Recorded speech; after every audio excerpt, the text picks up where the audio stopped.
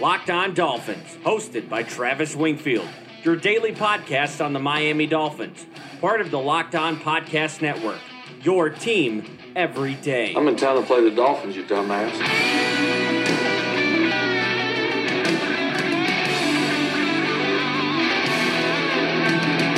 What's up, Dolphin fans, and welcome into the Thursday, November the 8th edition of the Locked On Dolphins podcast. I am your host, Travis Wingfield, and as always, I am here to bring you your daily dose of Miami Dolphins football. And on today's show, Wednesday's practice is in the books, which means we've got media availability, an update on Ryan Tannehill and the other injured Miami Dolphins. We'll preview the game Sunday in Green Bay with breakdowns, the lock of the week, and a prediction, plus Matt Burke's future and the future of the Miami defensive staff. But first, subscribe, rate, and review the podcast. That helps us out more than you guys can possibly know. Give me a follow on Twitter at Wingfield NFL. Follow the show at Locked On Fins. And of course, check out LockedOnDolphins.com, the #1 blog in the Locked On Network, as well as the other Locked On Sports family of podcasts, like the Locked On Heat podcast and Locked On Magic podcast for all the coverage of your favorite NBA teams. And we have a novel-sized injury report for the Miami Dolphins on Wednesday's practice. So let's go ahead and bring on the Mad Dog. All right, Miami! And of course, as you know, we have some veterans that don't necessarily have to practice throughout the course of the week here in Miami. Of course, Danny Amendola, as well as Cam Wake getting their veteran days off. They had DNPs as not injury-related. Now, as far as limited participants in practice, there was a bunch of them.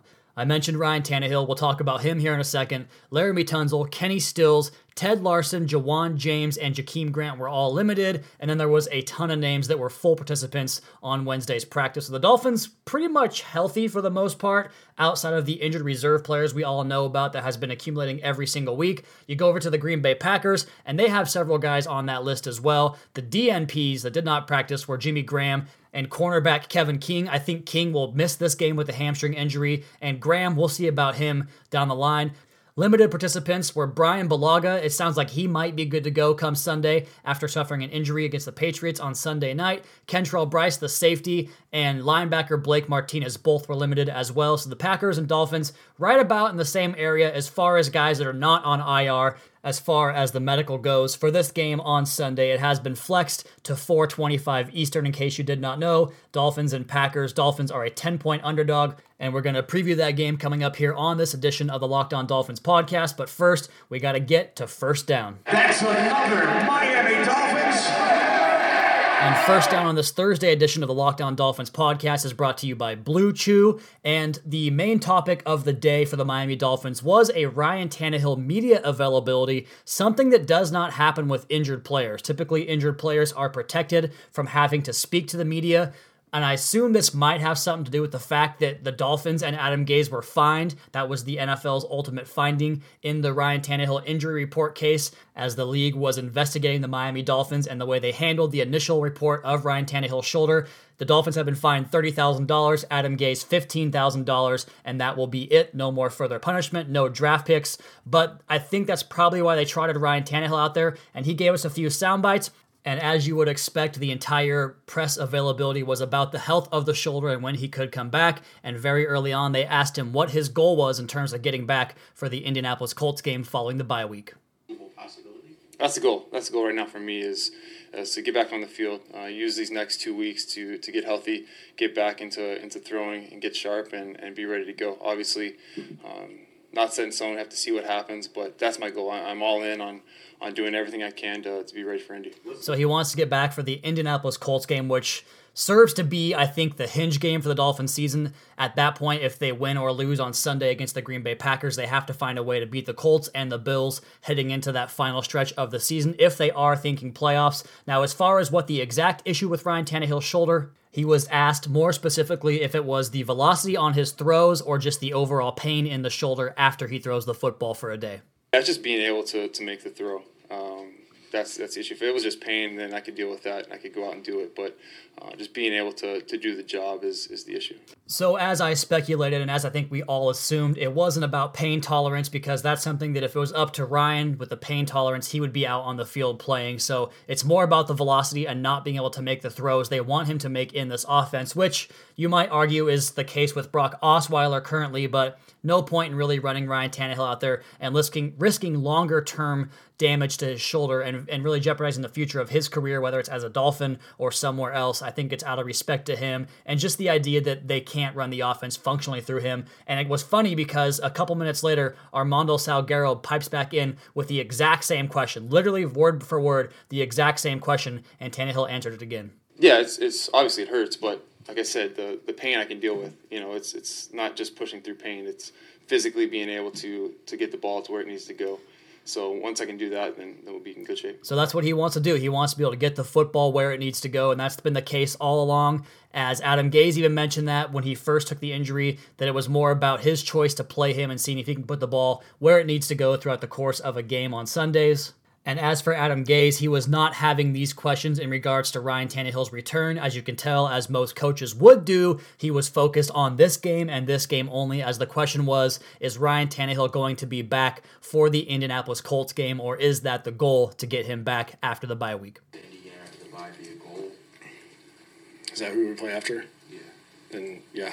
So, short and sweet. If they play the Colts after the bye week, that's the goal to get him back. So the team seems to be aligned with that with Ryan Tannehill. Will it happen? I just don't know. I don't feel like I have confidence to say one way or the other. My gut feeling is that they're hopeful, but hope is not exactly a type of medicine, and I hope as well that Ryan Tannehill comes back. One, because I don't really want to go see Brock Osweiler play 2 games live when I'm down in Miami for the Bills and Patriots games, but also I think they're in the playoff hunt if they can get some things fixed. If Ryan Tannehill comes back and gives you a more Ryan Tannehill-like performance than what we saw in those Patriots and Bengals games, then the Dolphins will have a chance to make a run and get back into the postseason, which would be a nice little bonus for this team after a bunch of injuries. 2 out of 3 years in the playoffs would be an accomplishment under Adam Gase. So that's the aim. That's the goal. We'll see if we'll get there. But once again, that is down the line. We'll cover that game when it gets here. As for this Sunday, the Dolphins do play a game in Green Bay on Sunday as 10-point underdogs, as I mentioned. We'll preview the game next on the Locked On Dolphins podcast. But first, a word from Blue Chew. Not every guy suffers from ED, but all Dolphins fans know a thing or two about impotence. But just because your football team is year in and year out mediocre doesn't mean that your sex life has to be. Now you can increase your performance and get that extra confidence you're looking for with BlueChew.com. That's blue, not red, blue like the color. BlueChew.com brings you the first chewable with the same FDA-approved active ingredients as Viagra and Cialis, so you know they work. You can take them anytime, day or night, even on a full stomach, and since they're chewable, they work up to twice as fast as a pill, so you can be ready whenever the opportunity arises. Blue Chew is prescribed online and shipped straight to your door in a discreet package, so no in-person doctor's visits, no waiting at the pharmacy, and best of all, no more awkwardness. They're made in the USA, and since Blue Chew prepares and ships direct, they're cheaper than a pharmacy. And right now, we've got a special deal for our listeners. Visit BlueChew.com and get your first shipment free when using special promo code LOCKEDON. Just pay $5 shipping. Again, that's BLUE Chew.com, promo code LOCKEDON to try it for free. Blue Chew is the better, cheaper, faster choice, and we thank them for sponsoring the podcast.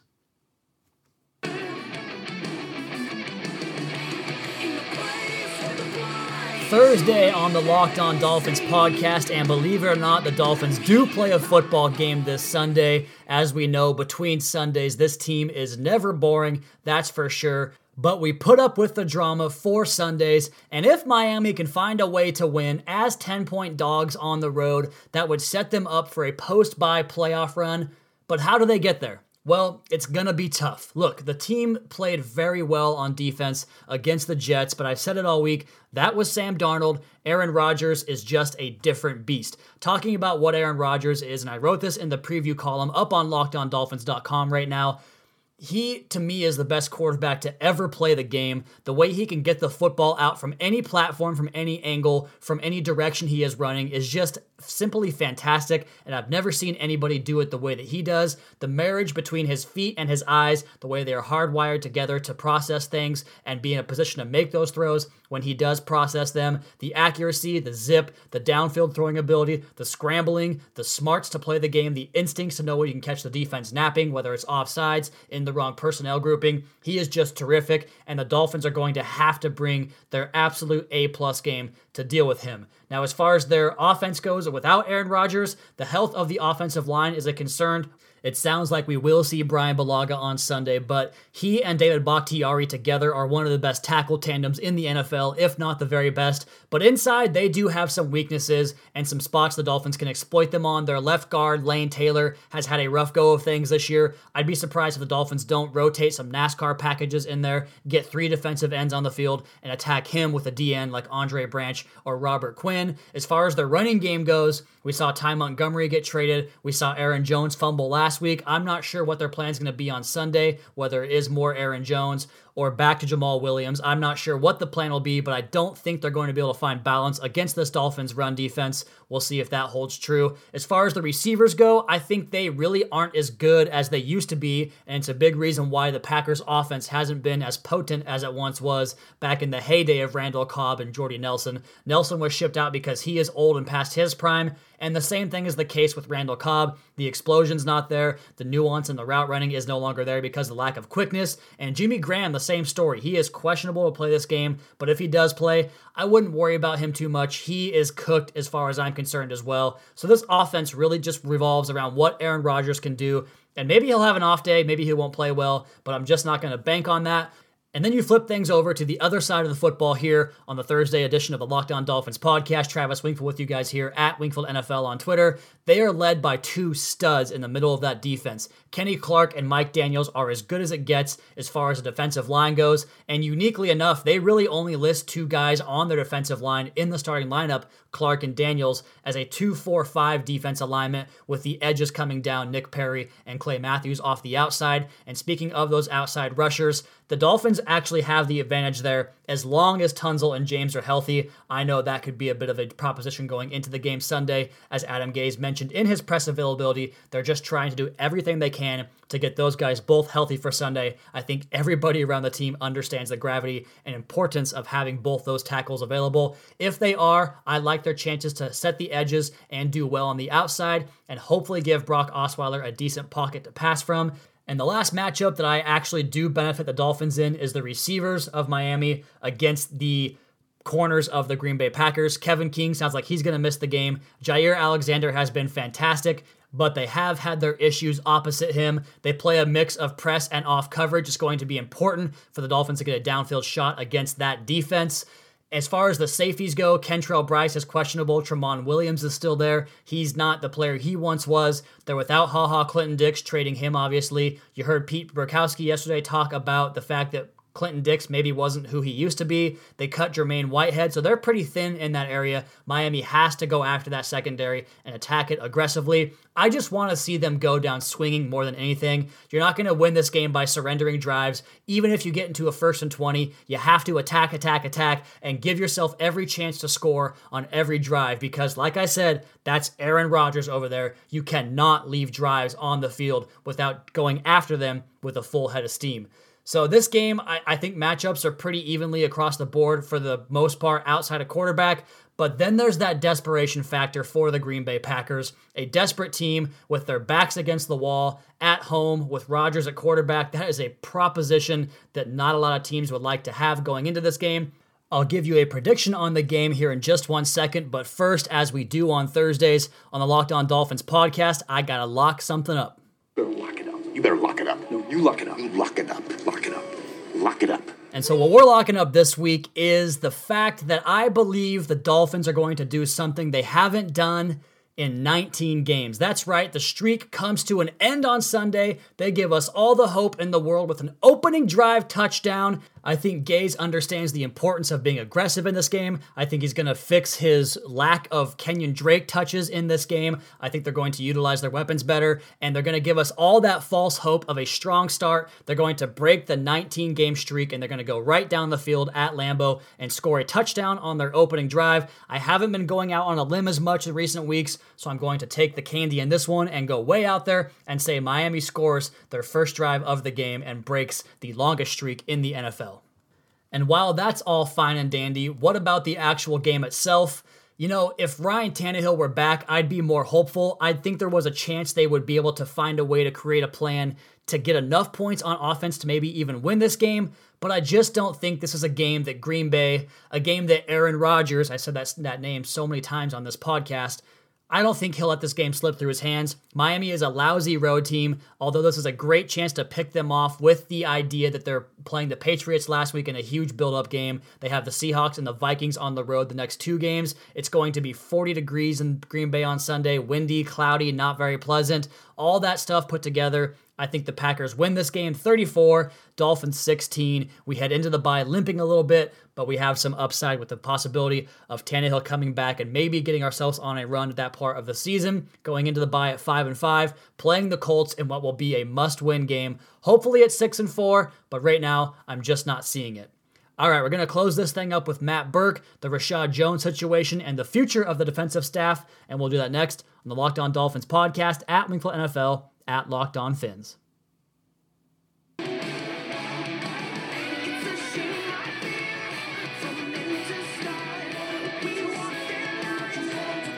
It is Thursday on the Locked On Dolphins podcast, and as always, we have content up on LockedOnDolphins.com, the matchups and breakdowns previewing this game for you guys. But I wanted to cross another bridge here to close things out on the podcast ahead of Friday's podcast tomorrow. And what I wanted to talk about was Matt Burke's future with this team and how I think that maybe the situation with Rashad Jones might have brought things to a head. We know the Dolphins defense the previous 3 games prior to that had been ran over by a buzzsaw by 3 teams over and over and over again. And then Jones makes it 10 plays into the game. He is out and he is not on the field the rest of the game. But just the miscommunication between Matt Burke and the defense, the constant breakdowns in the secondary with the communication issues there, the lost interest of the best player, possibly the lost respect from your best player, that is not a good sign. We now know that Adam Gase himself admitted that he wasn't really paying close attention to the defensive side of the football, and that's not uncommon in the NFL. You hire a defensive coordinator to take care of that stuff. For as great as Sean McVay is, I'm promising you that he's not going over all the defensive plans every single week, but he hired Wade Phillips, a very experienced, a very respected, and a very qualified coordinator and play caller to get that side of the ball straightened up. But Matt Burke was trusted under Adam Gase to keep things in order, and he didn't do it. So now Adam Gase looks bad, something we know he's not going to like as much as he believes in his own self and the way that ego works, for maybe not paying attention to that side of the football. He looks bad for it. The owner won't like that. The fans won't like it. The media won't like it. And I don't think Adam Gase is going anywhere. I think he is the coach of this team in 2019. I think he'll be able to go up to Stephen Ross and point to the injuries and the defensive shortcomings from a staff standpoint and sell the fact that his offense was decimated by the lack of quarterback once again. I think he'll throw Matt Burke under the bus and have to hire a new defensive coordinator in 2019. Who is that going to be? Who are the candidates? I mean, who really knows right now? That's so far off.